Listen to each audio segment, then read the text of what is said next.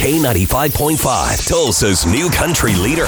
With news from Tulsa to Nashville. If it's happening in country music, you're hearing it now. It's Cait and Bradley's Country Now. Brought to you by River Spirit Casino. I'm going to be honest, I saw this coming after his concert in December at the BOK Center.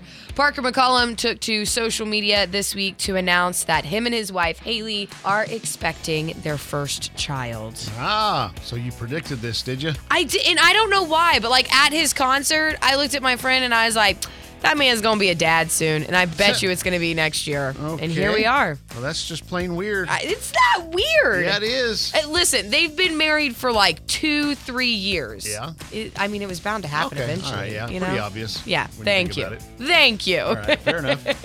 In other news, we already know that Lainey Wilson is set to be featured in a commercial this Sunday night during the big game, and it looks like another familiar face is going to be in a commercial. Jelly Roll going to be in a new Uber Eats ad. What happened to my face?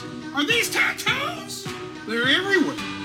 And they're horrible. He's going to pop up in movies at some time, and he's going to have a role like Trace Adkins where he just plays the mean biker guy or something. Honestly, probably. I'm waiting for it. And he would be so good at it. I can't wait.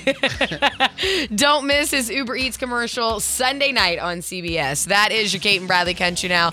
Never miss it at K95Tulsa.com.